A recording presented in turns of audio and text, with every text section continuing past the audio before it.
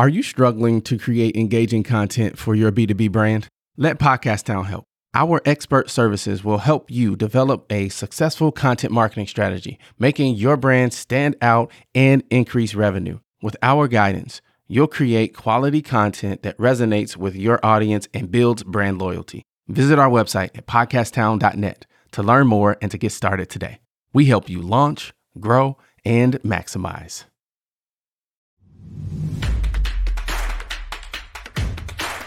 Oh yeah, oh yeah, can I get a oh yeah, oh yeah, can I get a... You're listening to a mini episode of the Enterprise Now Show, where we change lives through enterprise.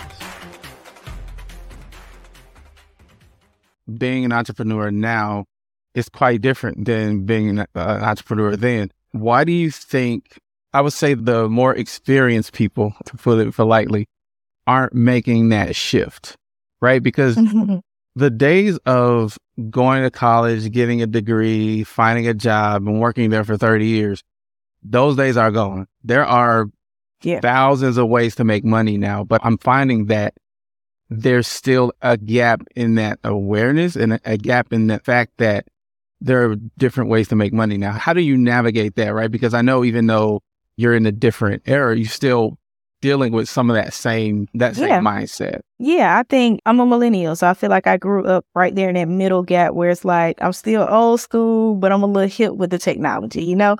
But the reality of it is the old school aren't really, and my grandmother is a great example. My grandmother is also an entrepreneur. She's always owned a floor shop since before I was even born. She's a great example. She's not gonna fix anything that's not broken. So even though things have evolved and things have changed, how she markets her floor shop and how she makes her money as a florist still works for her. So she doesn't necessarily see a reason to change. And this is not to discredit anyone who's older. Our dreams for the younger generation is just a little bit more higher. We are looking for legitimate generational wealth. And we don't just want to start it and then die and let our kids have it. We want to experience it and live through it too. So back then, they like, I'm good with making my $250 a year. Over here, now we need a little bit more than $250 a year. We're like, okay, where's the $500,000? We're trying to get a little closer to 7 figures. Like, and once we get to 1.2 million in our business, we're like, okay, if we can do that, we can do more. So I think, one, the goal of what we're trying to reach in the younger generation is a lot higher, if I would say, than what some of the older generation is trying to reach. Thank you so much for listening. If you got value from the show, all I ask is that you share it with one other person you think would also enjoy the content. And we would love to connect with you on social media as well.